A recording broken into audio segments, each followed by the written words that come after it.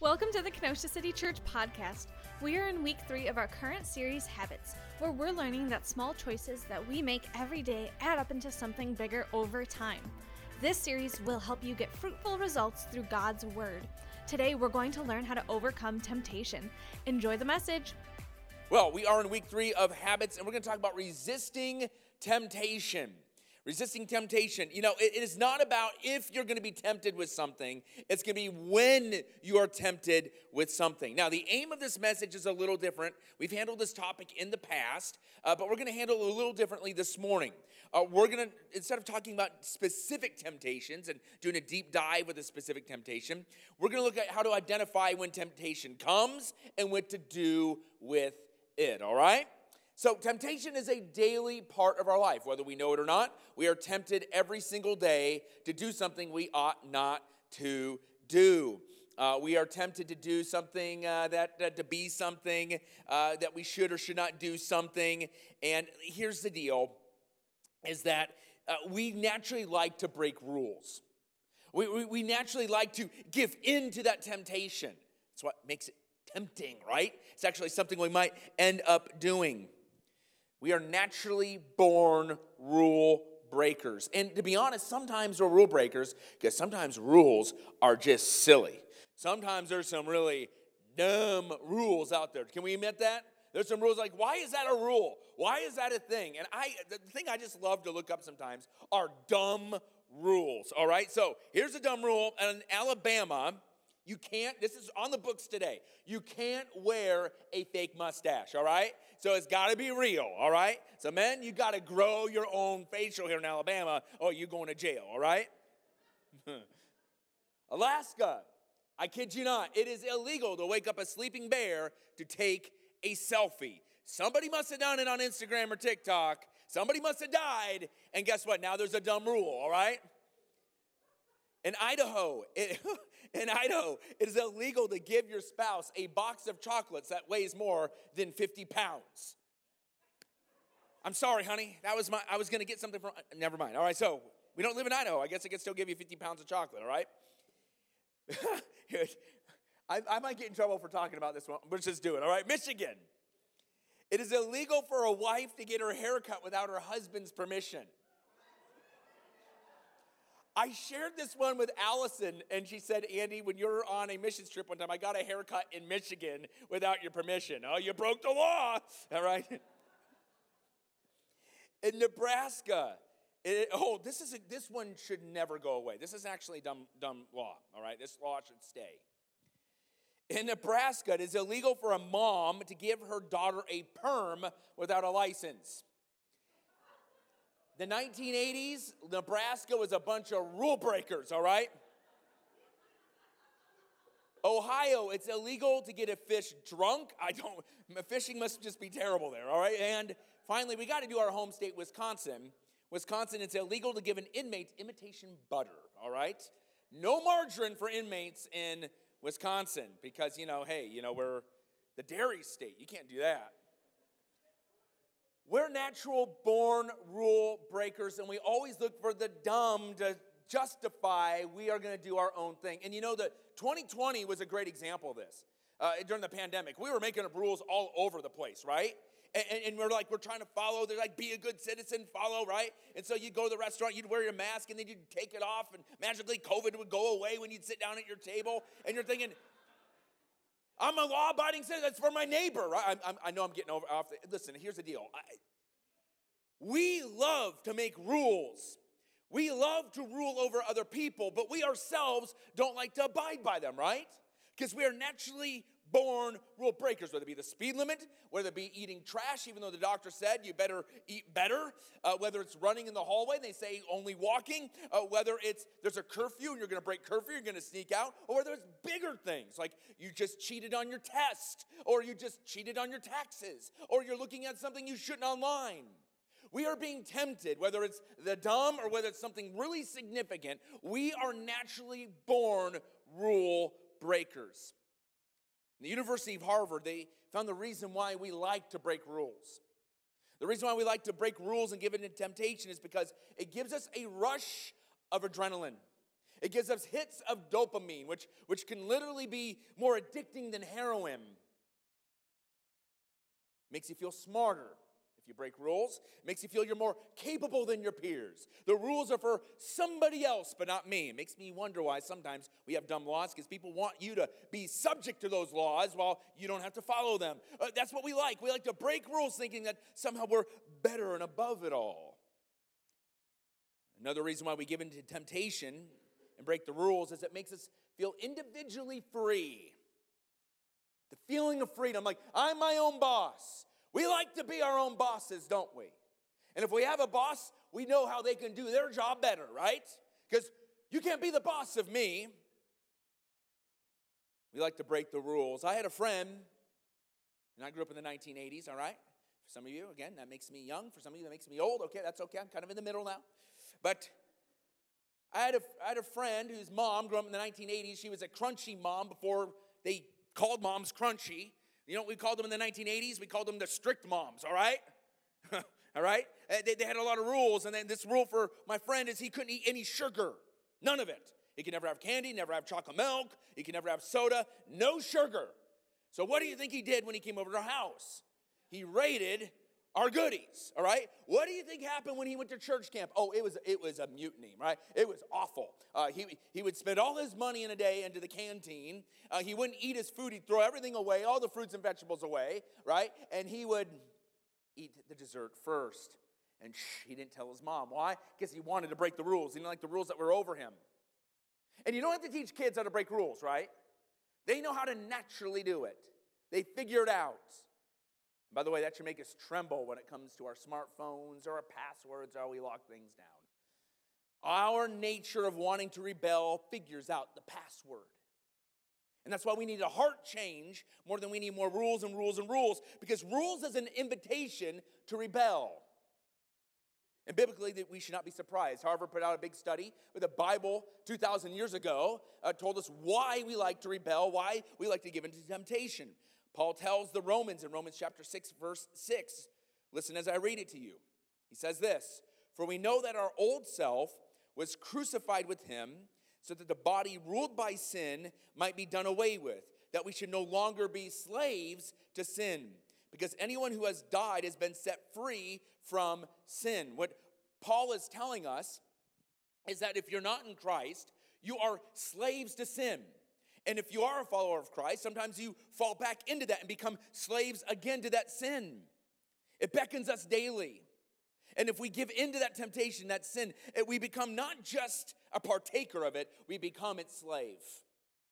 Our minds are naturally programmed to be rule breakers. We are naturally like sin, all right? We like sin. We like to do what is wrong. We need to admit that. We like our lives however we like it. We want to be our authentic selves. We want to be me. But in Christ, he's freed us from that rat race. In Christ, he has freed us from the slavery of sin. We're no longer slaves to sin, but our natural selves want to be free to do whatever. And the reality is, whatever we consume, whatever we would give ourselves to, we become its servant. We become its servant. You see, we look to these other things. We want to break rules because we want the freedom, but it's in reality what we're breaking rules and stepping into, we become its slave. You are a servant to something this morning. Whom will you serve? For some of you, you're looking at freedom. You have freedom to lust. You become its servant. You have freedom to gossip. You become its servant. You become free in your money, however you want to use it. You become its servant. Who is your master this morning? Let me put it this way. Who or what is your God? We all have a God. Who is it? Is it the Lord God Almighty? Or is it a small g God? Or is it an object that has your affection? So back to Jesus for a moment. Jesus frees us from the bondage of sin. But Jesus does give us boundaries. When we look at Scripture, he gives us ways to live. And some people will say, I don't want that. I want to do my own thing. But listen, Jesus gives us boundaries to experience freedom that nothing else can give. Yes, when you follow Christ, you become a servant of Christ. but it's only in that servanthood towards Christ you can really experience true freedom. Freedom nothing else that can give you. We follow the ways of Christ in response to our love for him because of the salvation that Jesus gives us.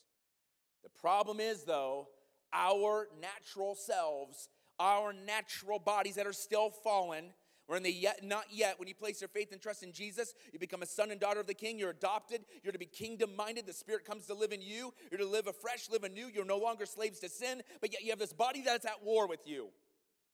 It's at war. There's a spiritual war within you. And it's tempting you to buy into cheap counterfeits. So what is your biggest temptation? What is that thing that if you just dove headfirst into, it would distract you or worse yet, destroy you? What is it? Is it cheating on the test at school? Is it the lying, the gossiping? Is it the addictions? Is it the adrenaline rush? Is it wanting that attention every time you enter the room? What is it? What is that thing that Satan wants to distract you or even destroy you? What is the chink in your armor? We will all face temptation. It's a good thing the Bible is not. It's a good thing the Bible has a lot to say about it. In fact, there's well over 300 occurrences of temptation alone in Scripture, and they use different words that can be translated: tried, tested, weak, frail. Now, these are moments that we can be tempted. Let me define temptation for you. Temptation is this: anytime a person, desire, or spiritual enemy tries to influence you to sin. Let me say that again. And temptation is anytime a person, desire, or spiritual enemy tries to influence you to sin. Sin, that is, to go against the will of God in your life. When you're being tempted, we often think of this as negative. Like, man, I'm tempted. You know, when you're being tempted, what do you think of? You often think of failure. You often think of, man, you often think of just giving in. You often think like, oh man, why can't God just take this temptation away? But I want to flip the script this morning. If we're all going to be tempted, it's not if, but when we're going to be tempted. On this side of heaven, we will face temptations of various kinds.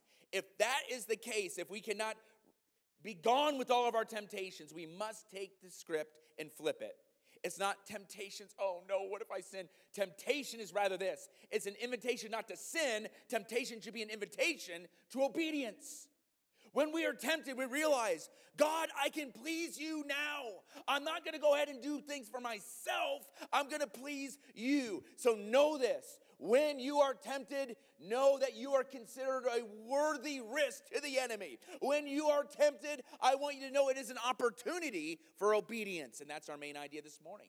Temptation is an invitation to obedience. Let temptation be an invitation to obedience. And as we unpack that, we're going to look at the influences to your temptation, and we're going to look at when temptations come, what we are to do.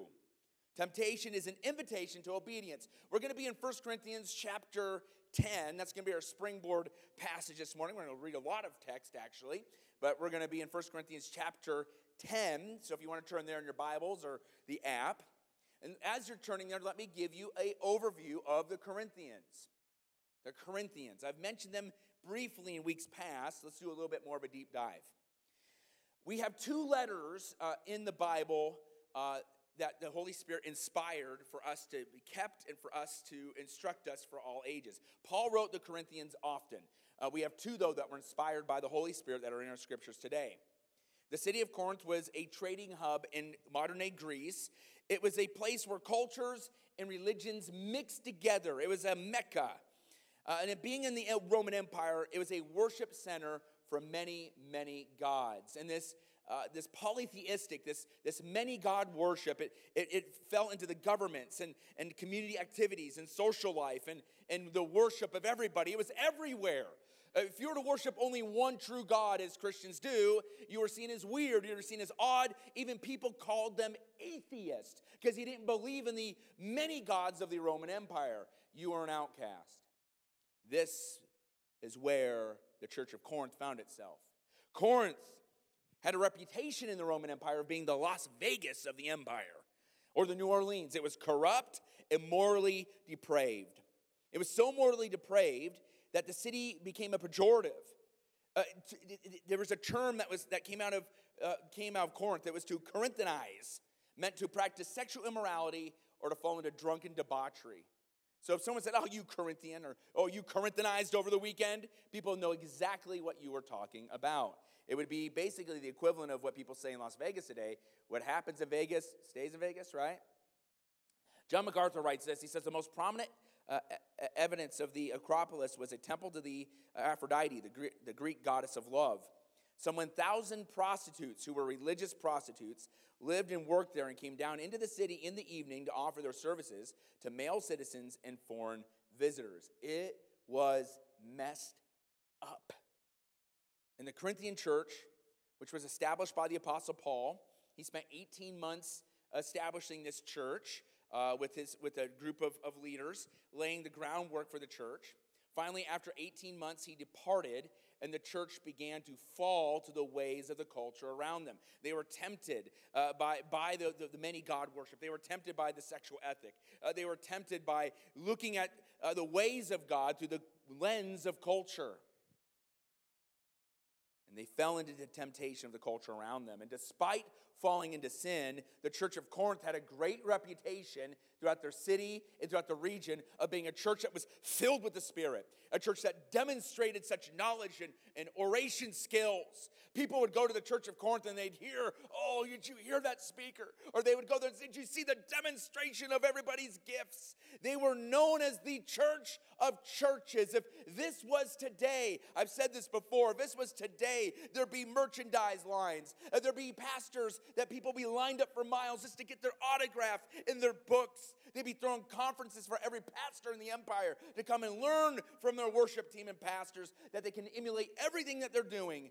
They had a reputation where they might as well name themselves the upper room. They were it. And Paul wasn't impressed. Their reputation to him was smoke and mirrors. And so Paul began his letter to the church of Corinth with a stinging rebuke. Listen to this, 1 Corinthians chapter 3, verse 1. For my part, brothers and sisters, I was not able to speak to you as spiritual people, but as people of the flesh, as babies in Christ. I gave you milk to drink, not solid food, since you were not yet ready for it. In fact, you're still not ready, because you are still worldly. For since there is envy and strife among you, you're not worldly and behaving like mere humans. These people are getting a letter from the Apostle Paul. I'm like, oh, he's going to just say, "Hey, I heard what you're doing. Whoa, let me learn from you." And Paul's like, no, I'm not impressed. I'm not impressed. You're worldly. I'm not impressed. I see through what you're doing. You're not acting in the Spirit, but you're acting out of the flesh. You think you're mature and you're mentoring people, but you're mentoring people into your version and cultural Christianity, which isn't biblical Christianity. You think you're mature, you're babies. You think that you're on solid food, you're on milk. And we see in his first letter to the Corinthians, we see that he addresses factions and visions that are in the church, immorality, misunderstandings of marriage, selfishness and personal liberty, a blurring of gender roles in the church, drunkenness at communion, misuse and abuse of spiritual gifts. It had become a talent show of who's who. I'm going to outdo you. It's not about let's give Jesus the great glory that's deserving to him. Instead, it's like, "Hey, Jesus, look at me. No, look at me. No, look at me." It was a hot mess. It was a hot mess. And as a result, they were off mission with the gospel. And Paul, in so many words, is saying, stop the boasting, stop the pride, stop with the acting as if you got it all together. Stop acting like the teacher and the leader, because the blind is leading the blind here. How did this happen? They gave into the temptation of the culture around them to be transformed, not unto Christ, but to be transformed and to be influenced by Corinth. So we go to our launch passage this morning, 1 Corinthians chapter 10. Let's go to that right now. 1 Corinthians chapter 10, his warning to the church. For I do not want you to be ignorant of the fact, brothers and sisters, that our ancestors that is, the Old Testament saints, our ancestors were all under the cloud, and that they all passed through the sea. They were all baptized into Moses in the cloud and in the sea. They all ate the same spiritual food and drank the same spiritual drink, for they drank from the spiritual rock that accompanied them, and the rock was Christ. Nevertheless, God was not pleased with most of them, and their bodies were scattered in the wilderness. If you read the Old Testament in the travel to the Promised Land, you'll notice that many of the Israelites rebelled against the ways of God. And as a result, many died in the wilderness. Verse 11. These things happened to them as examples and were written down as warnings for us, on whom the culmination of the ages has come. So if you think you're standing firm, be careful that you don't fall. No temptation has overtaken you except what is common to mankind. And God is faithful. He will not let you be tempted beyond what you can bear, but when you are tempted, he will also provide a way out so that you can endure it. Temptation. It's what's swallowing up the church of Corinth. Temptation. It was an invitation for them to sin, but no, we're going to flip the script this morning. Temptation for us as a church, it must be an invitation to obedience.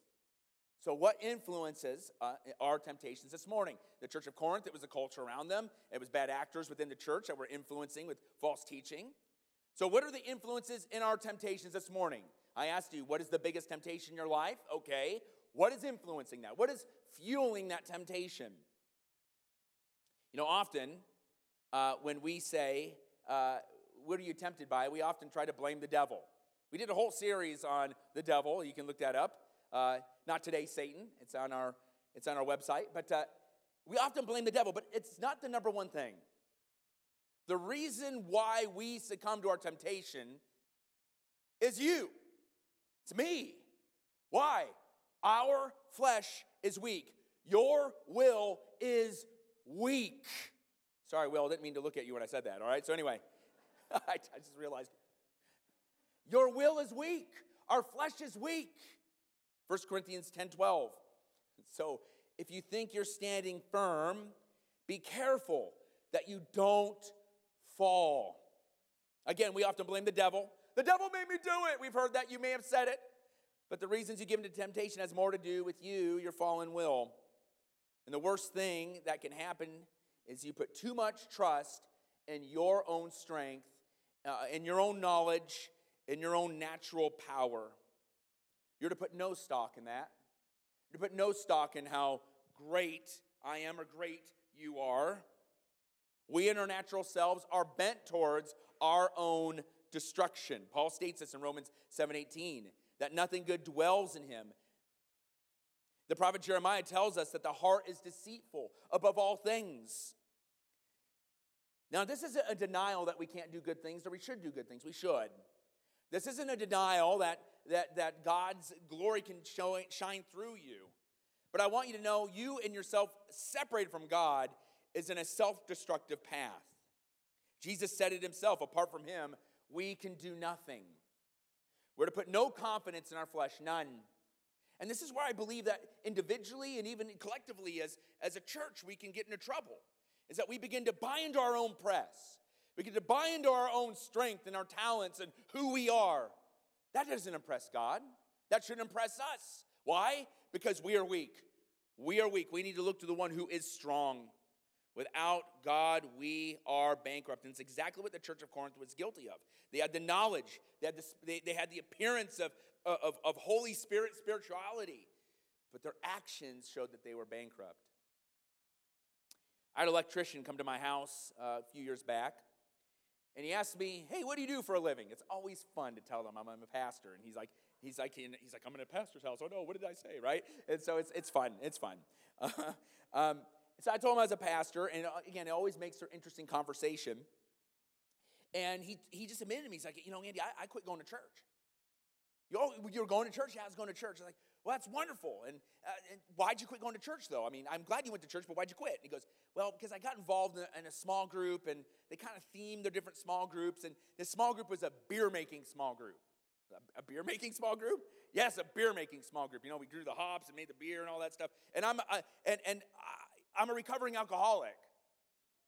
And I realized in the moment, I'm not strong enough to go to this small group. My heart is absolutely broke, actually. Why is it that you go to the church and it's there that you're going to be tempted to be broken and fall into more of your humanity, right? And as he was talking, it made me realize this particular church was making more beer than disciples, all right? And I have to hand it to this electrician. He knew that he was weak. He wasn't putting confidence in himself.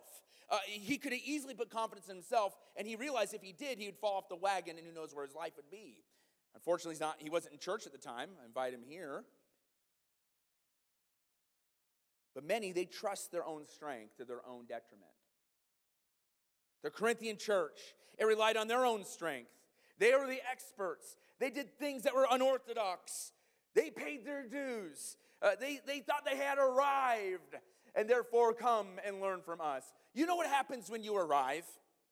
I've arrived. You know what I'm saying? I've arrived, right? You're on a long trip. You drive through those really boring states. You get to your Airbnb. You put the code in the door. You come in and see this beautiful living room. And what do you do when you arrive? You take off your coat if it's cold, right? You find the nice recliner. You take your shoes off. You put the seat back, and you've arrived, right? What happens is this spiritually, is when we think we know a lot, when we've experienced the Holy Spirit in a dynamic way, we have a temptation to find the spiritual recliner, put it back and say, God, I've arrived. And that's exactly where the enemy wants you. That's exactly where he wants you. He wants you in complacency. He wants you to think that you have nothing else to worry about. If you think you're standing firm, be careful that you don't fall. The enemy is waiting for that moment when you think you got it, when you think I can handle it, when you think it's in the past, I've recovered from it. We have an enemy who hates you, and he'll do nothing to make you think that you're strong enough.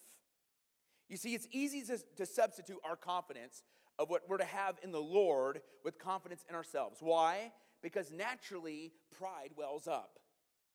Pride comes before the fall, it says in Proverbs, right? When we think we are the answer, we are one more step to saying yes to the temptations that we think that we're going to say no to.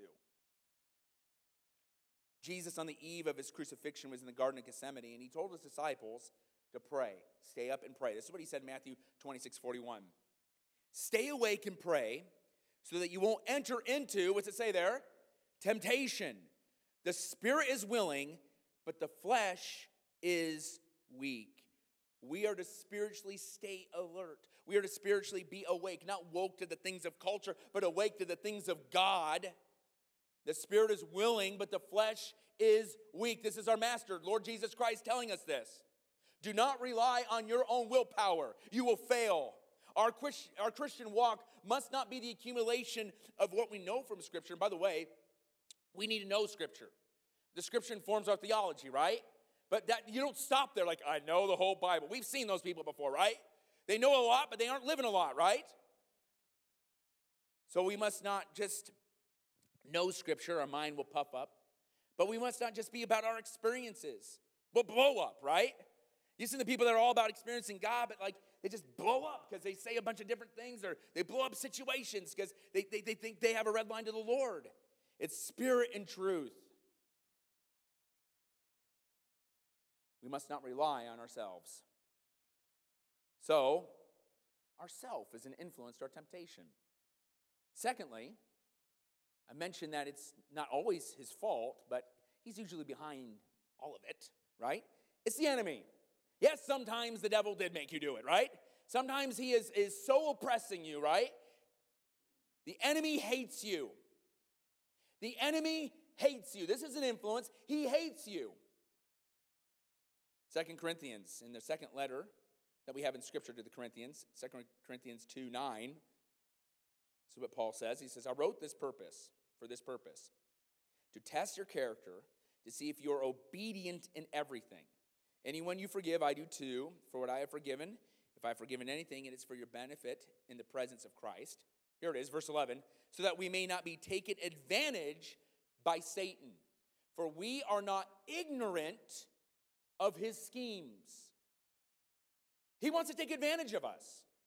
He is scheming against you this morning. What is a scheme? The original word for scheme is one that tries to get you to do something by deception. Satan is scheming for you to be distracted and destroyed by your temptations this morning. I recently called the cable company, and Satan picked up the phone. And I'm kidding, all right? Like, where are you going with this? I recently called the cable company, and it's not on my list of fun. I noticed my bill went way up. I'm like, what in the world? How am I spending this much money? And you know the game, right? And so you call them, and they put you on hold for about 3 hours, and then they type on I think they write a book for another hour, right? And then finally they lower your bill by $10, right? And so that's what I was going to do, all right? And as I'm on the phone trying to lower my bill, the person on the phone literally is trying to get me to buy their cell phone, right? Oh, how would you like the cell phone? I just got another cell phone. I don't need another cell phone. Oh, no. Well, we want to get you the cell phone. Well, I'm here to get $10 off. No. Okay, let me, just please hold. You hear the clicking, right? And then, all right, how about the cell phone? It's like, I told you, I don't want the cell phone. It's like, look, we already have the SIM card in the mail, all right? You just put the SIM card in your phone, and then you can see how you like it. And at this point, it's literally been hours on the phone. I'm like, I'm just going to tell them yes. They've worn me down. I'll send it back, right? I just got to get off the phone. And then I realized they wore me down, right? They wore me down. Why am I doing this? So you know what I did at this point? Click. I didn't get my $10 off, right? But I hung up because I realized I'm about ready to buy a phone. How am I buying a phone? I've told them no 35 times. It's because they're persistent. Satan will be persistent in his schemes. By the way, if you work for the cable company, listen, it's just an illustration. So anyway.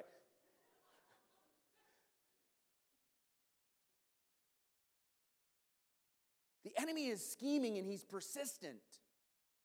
He wants to wear you down. And sometimes we got to quit listening to him and we got to hang up the phone on him, right?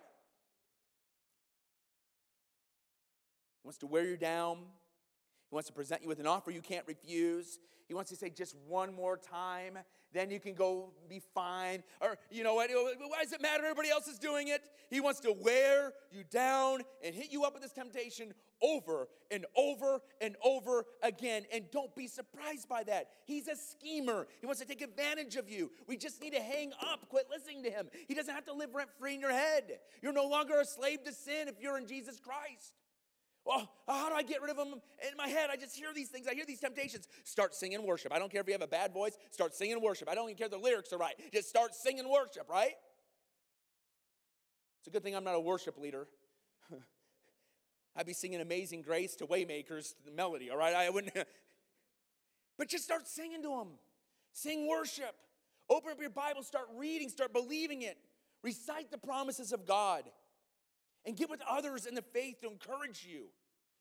Did you know that is the significance of Christian community? It isn't to talk about other people. It isn't to outdo one another. It isn't to put on the Christian clothes and put on the K-Love and look like a Christian, right? It is to actually encourage one another to be like Christ. It's amazing.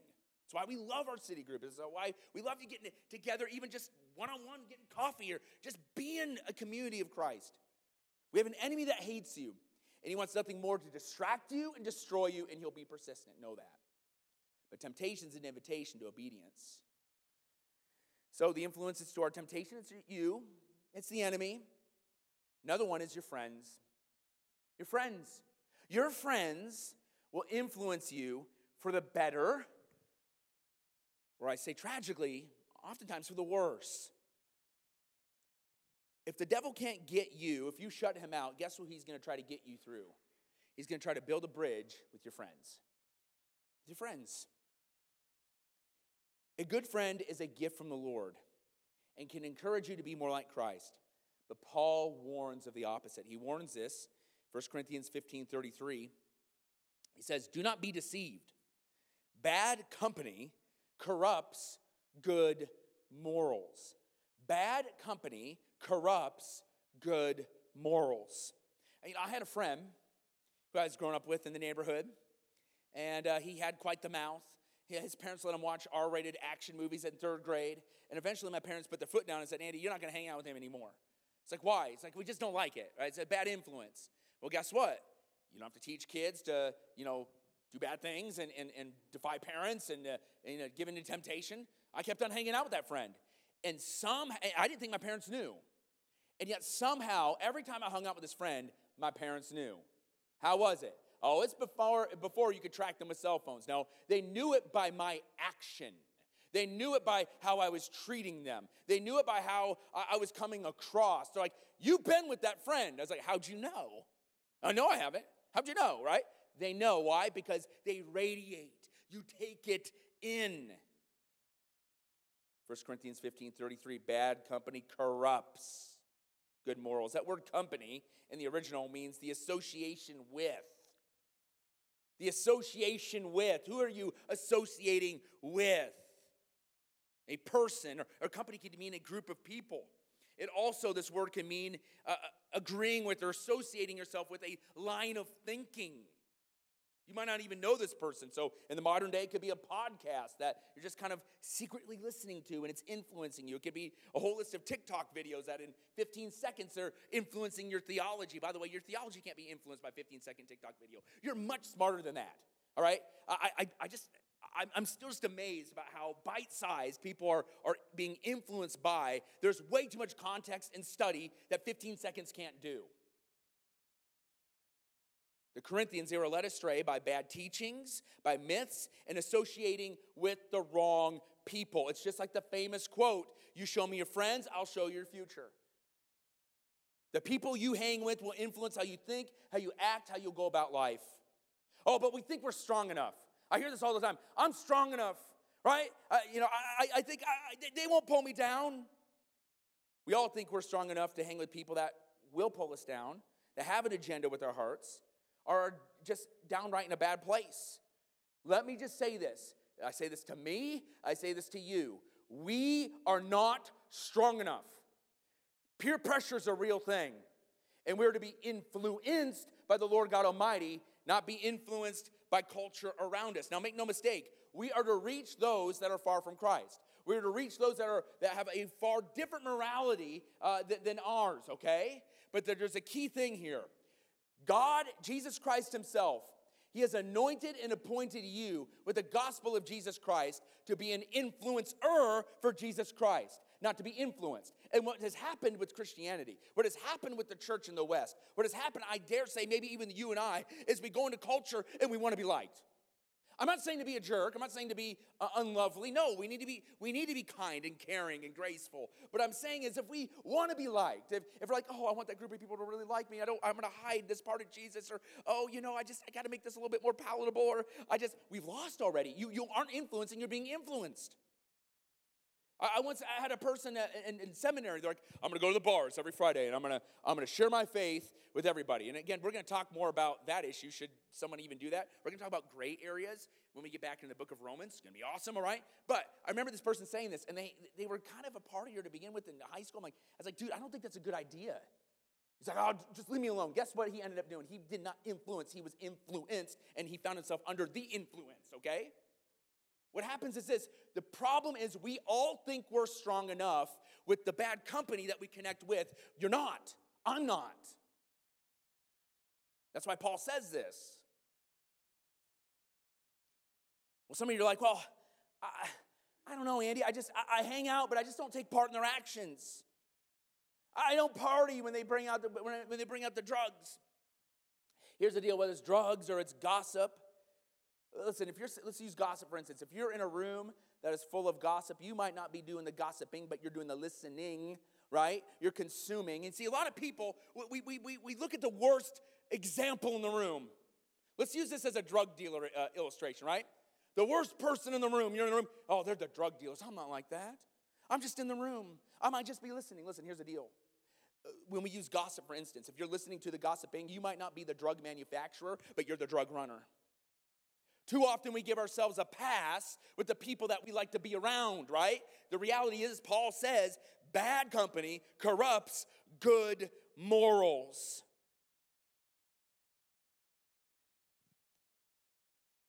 Paul says in Philippians chapter 3, verse 17, join in imitating me, brothers and sisters, and pay careful attention to those who live according to the example you have in us.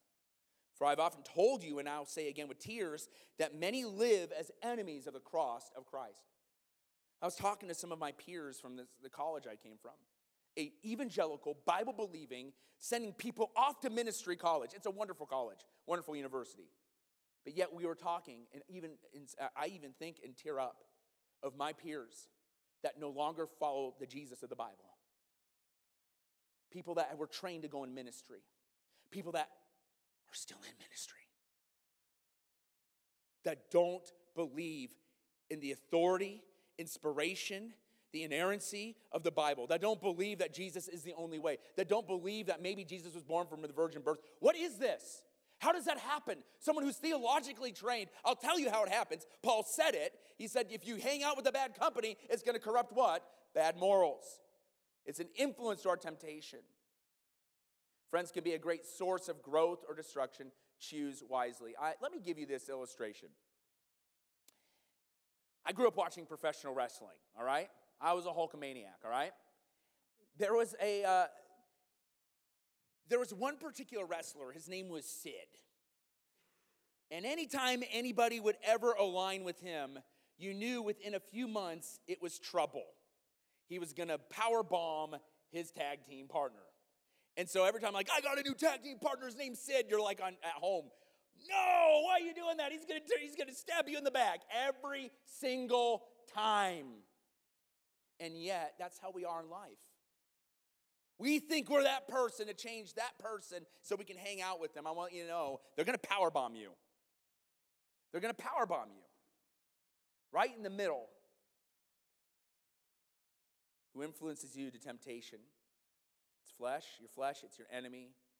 And dare I say, it could even be your friends. Make sure your friends are encouraging you in the things of Jesus Christ. Temptation is doing things that God does not want us to do. Let me just say this as a bonus. When we talk about influences, let me tell you who will never influence you to sin. God never tempts. God will always be a positive influence in our temptations. Let me read this, James chapter 1, verse 12. Blessed is the one who endures trials, because when he has stood the test, he will receive the crown of life that God has promised to those who love him. No one undergoing a trial should say, I'm being tempted by God, since God is not tempted by evil, and he himself doesn't tempt anyone. Jesus will never tempt you to do something or throw something in your way so that you may fall. But rather, Jesus is an example of how to react in temptations. If you remember, right when Jesus was filled with the Spirit, after his baptism, he was led by the Spirit out to the wilderness to be tempted. Why? To show us what to do when we're tempted. And so, not to go through all of them, but basically, Satan tries to tempt Jesus by twisting Scripture. By twisting Scripture. And you know what Jesus does? He speaks Scripture in context right back to the enemy. He shows us how to battle temptation and win in temptation. God doesn't tempt us. He shows us what to do when we are tempted. Temptation is an invitation to obedience. Jesus showed us that. So we see the influences. It's ourselves. It's the enemy. It can be our friends. But it's never God. So what do? We have to have a plan of obedience when we face temptation. So what's our plan? What's our plan when you face temptations of various kinds? You have to decide what you'll do before you're tempted. Decide what you will do before you're tempted to do it. What are you going to do? What are you going to do when that website pops up? Are you going to decide right now? For some of you, you need to take a baseball bat and smash your monitor. Smash your phone, right? If that's what it means, right? For some of you, it means put software on it, right? Or what are you going to do when someone begins gossiping to you? What are you going to do when you want to go shopping and put tons of money on your credit card? What are you going to do? You got to decide right now what you're going to do. Because if you're faced with that temptation without thinking about it, it's going to own you. It's going to own you. Decide what you will do before you're tempted to do. 1 Corinthians 16:13. Paul tells the Corinthians, be alert, stand firm in the faith, be courageous, be strong, do everything in love. The Corinthians were not alert. They weren't loving. They weren't courageous. They weren't strong. But we need to be alert to the satanic schemes. We need to be alert for the temptations that will come towards us. We need to be alert against the apathy that comes into our hearts.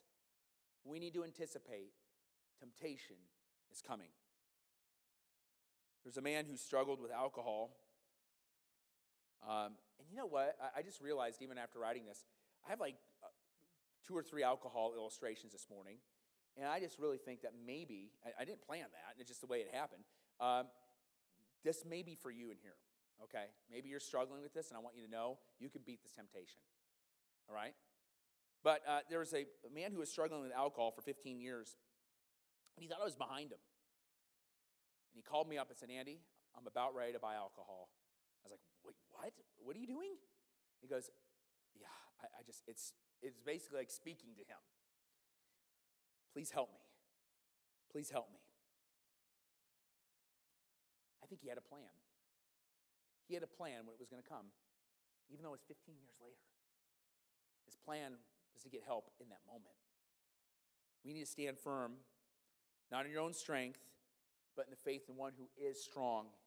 And we need to be courageous, not in ourselves, but courageous because we have a warrior that goes before us. Decide what you're going to do before you go on your phone, before that person calls, before that person asks you out, before you're invited to that party, before temptation comes.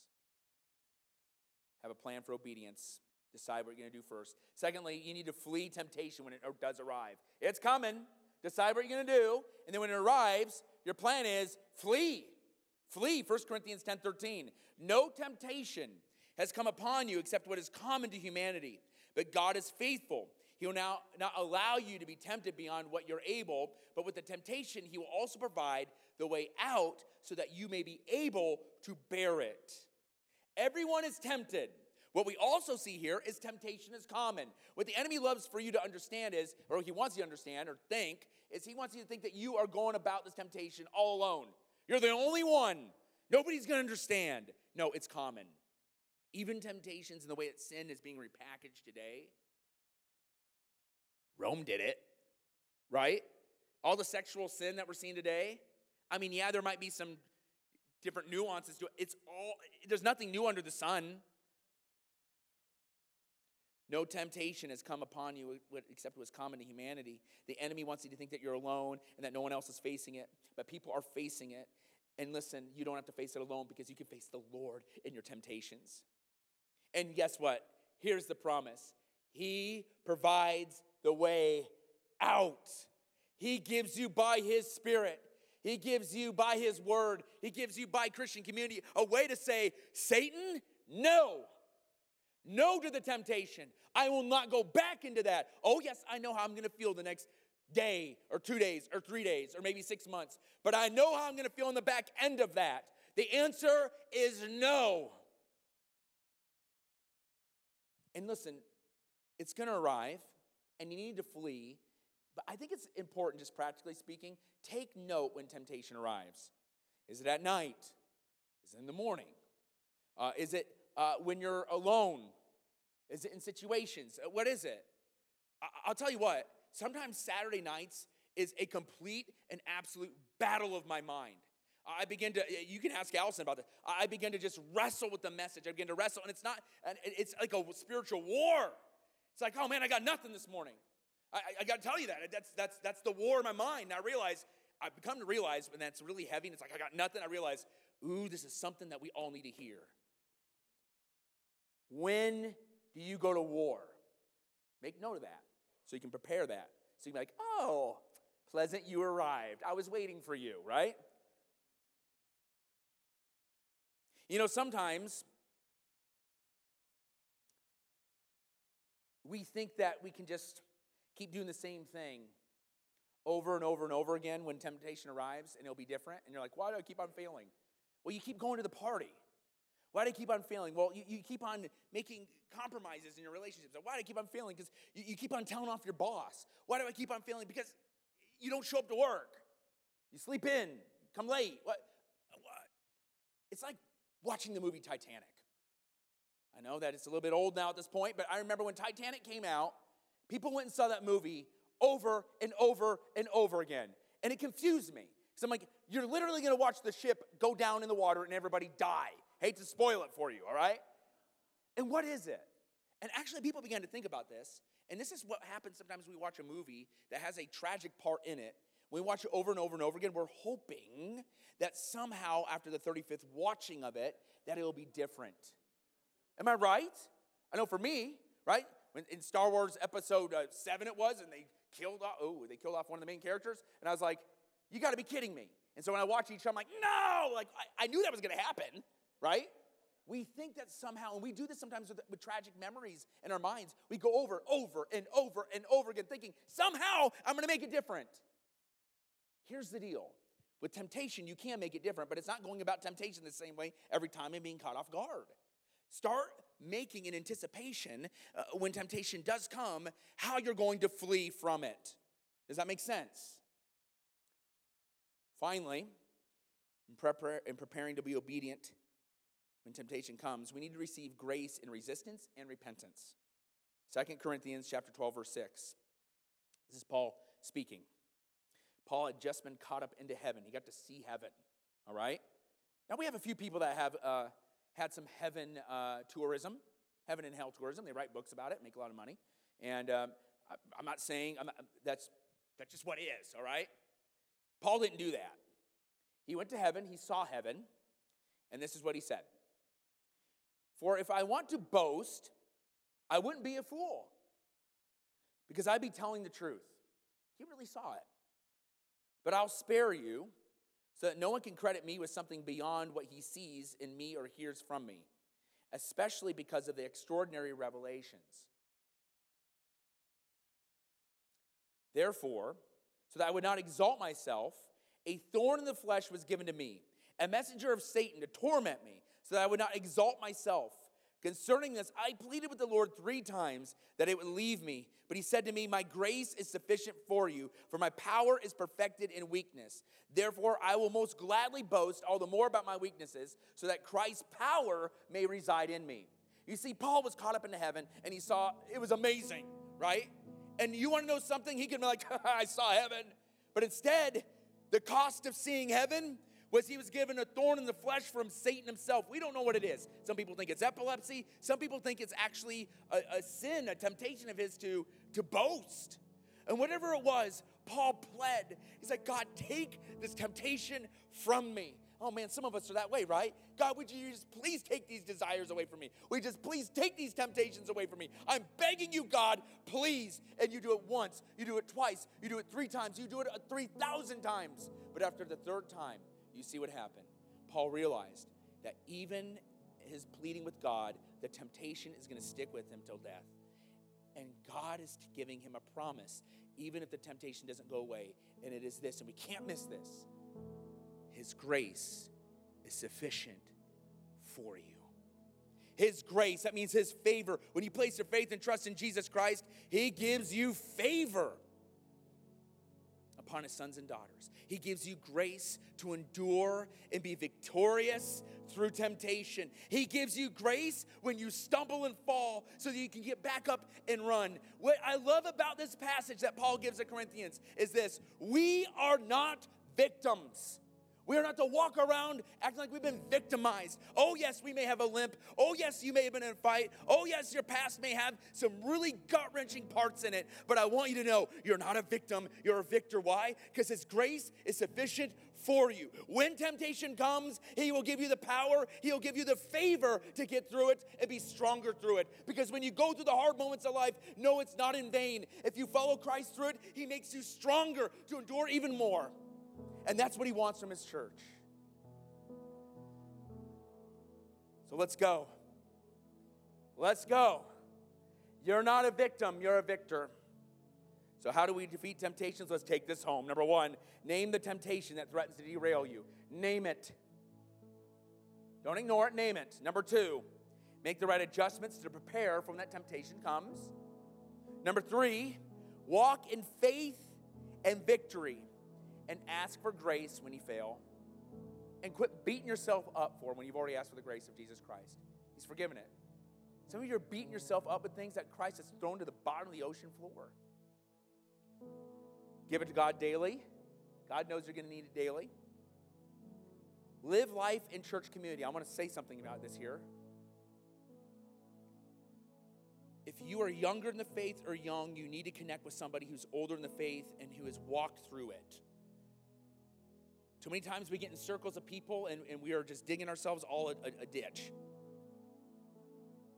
Live life in church community. And number 6, last thing, it's not on there. This goes for anybody who's never placed their faith and trust in Jesus Christ. If you've never made Jesus Christ personal, this is what you need to do first. You need to place your faith and trust in Him alone. You need to receive that favor. You need to receive that grace. You don't do it by doing good. You do it by receiving what Jesus Christ already did for you. Do you know for certain that Jesus Christ is your Savior? Are you for certain that if you were to die today, and would you go to heaven? You can make certain of that today. Are you right with Jesus? Make certain of that right now. Let's pray. Let's pray. Let's let God just move in our hearts now. Lord Jesus, I just pray for anybody that doesn't know you as Savior. God, I pray right now that you would move in their hearts and they would realize they need you as Savior. And so today, as everybody's heads bowed and eyes are closed and everybody at home, I want you to know this. You can have a relationship with Jesus right now. He created you to have a relationship with you. But the problem is that we've sinned, we've done wrong, we've given into those temptations, and that separates us from Almighty God. What worldly religion tells you is that somehow if you're good, you can get back to God, but that's a lie. The Bible says, for the wages of sin is death, but the gift of God is eternal life through Jesus Christ our Lord. How do you get that eternal life? For God so loved the world that He gave His one and only Son. Whoever believes in Him shall not perish, but have everlasting life. When you place your faith and trust in Jesus, you're forgiven. Have you asked personally to place your faith and trust in Jesus Christ? If you haven't, talk to Him right now, and He'll receive you, forgive you, and you'll become a son and daughter of the King. Place your full faith and trust that Jesus died on the cross, standing in your place, taking on all your sins, past, present, future. Jesus died on the cross. He died. He was buried. But 3 days later, He rose from the dead because He's a perfect, sinless sacrifice. Death couldn't keep Him. And because of that, we have a life-giving message. Jesus Christ is alive, and He's ready to receive you right now. Will you do that? If you need to receive Jesus Christ, just tell Him, Lord Jesus, I want to place my faith and trust in you alone. If that's anybody in this room, with every head bowed and eyes closed, if that's you, you're like, yep, today I'm giving my life to Jesus. I'm placing my faith and trust in Him alone. Will you just let me know? Just slip up your hand and just say, that's me. I want to place my faith and trust in Jesus. Raise that hand up high and say, that's me. I want to place my faith and trust in Jesus alone. Thank you. And again, if you're online, just let us know. You can reach out to us. Let us know if you've placed your faith and trust in Jesus or connect with us.